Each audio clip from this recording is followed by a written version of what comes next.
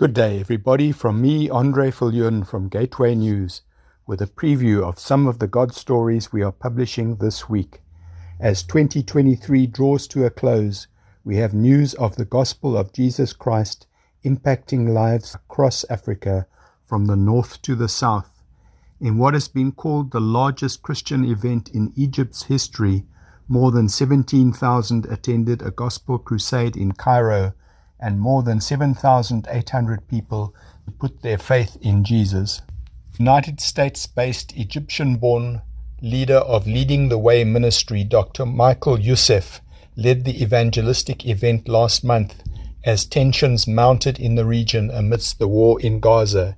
It was an amazing experience, he told CBN News. Past midnight, people did not want to leave and said, "We just feel the Holy Spirit here," and it was a foretaste of heaven.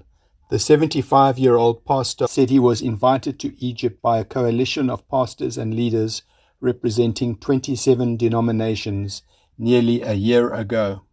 He attributed the event's unprecedented attendance to the power of prayer. There have been people who have been praying around the clock for nearly 12 months, he explained. He said the church in Egypt is booming. The evangelicals and Protestants may have been 250,000 or 300,000 back when I lived there 55 years ago. Now there are over 2 million evangelicals in Egypt and about 10 million Coptic Orthodox. God is doing an amazing work and bringing people to himself, he said. Meanwhile, in Ethiopia, South Africa-based In His Name Ministries led a 4-day gospel crusade in the southwestern town of Metu, which had previously been highlighted to their crusade director, evangelist Samuel Murombe, in a dream. The campaign in Metu from the 30th of November to the 3rd of December was the final one of the year for the ministry, which holds crusades in South Africa and Ethiopia. In its report on the crusade, In His Name Ministries says that when they started laboring in Metu, less than 30% of its inhabitants were born again, with around 50% being Muslim and the remainder Ethiopian Orthodox. The crusade report continues. Now thousands more have become children of God. We held 6 services over a period of 4 days, and the gospel went forth with clarity and conviction.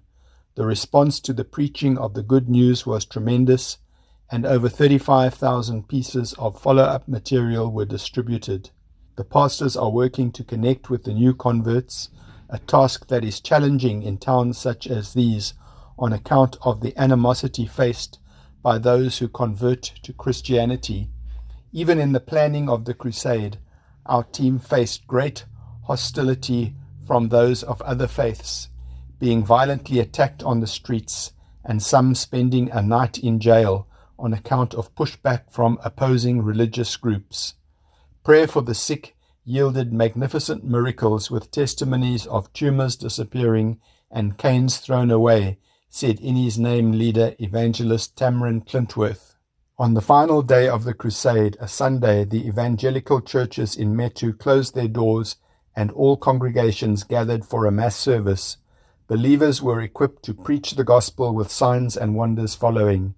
In His Name say that during 2024, in addition to holding crusades across Ethiopia, they plan to fund and spearhead the holding of 50 crusades across South Africa. The crusades will either be held by In His Name or by other evangelists with whom they have a relationship. Each crusade will involve multiple churches with believers equipped for soul winning.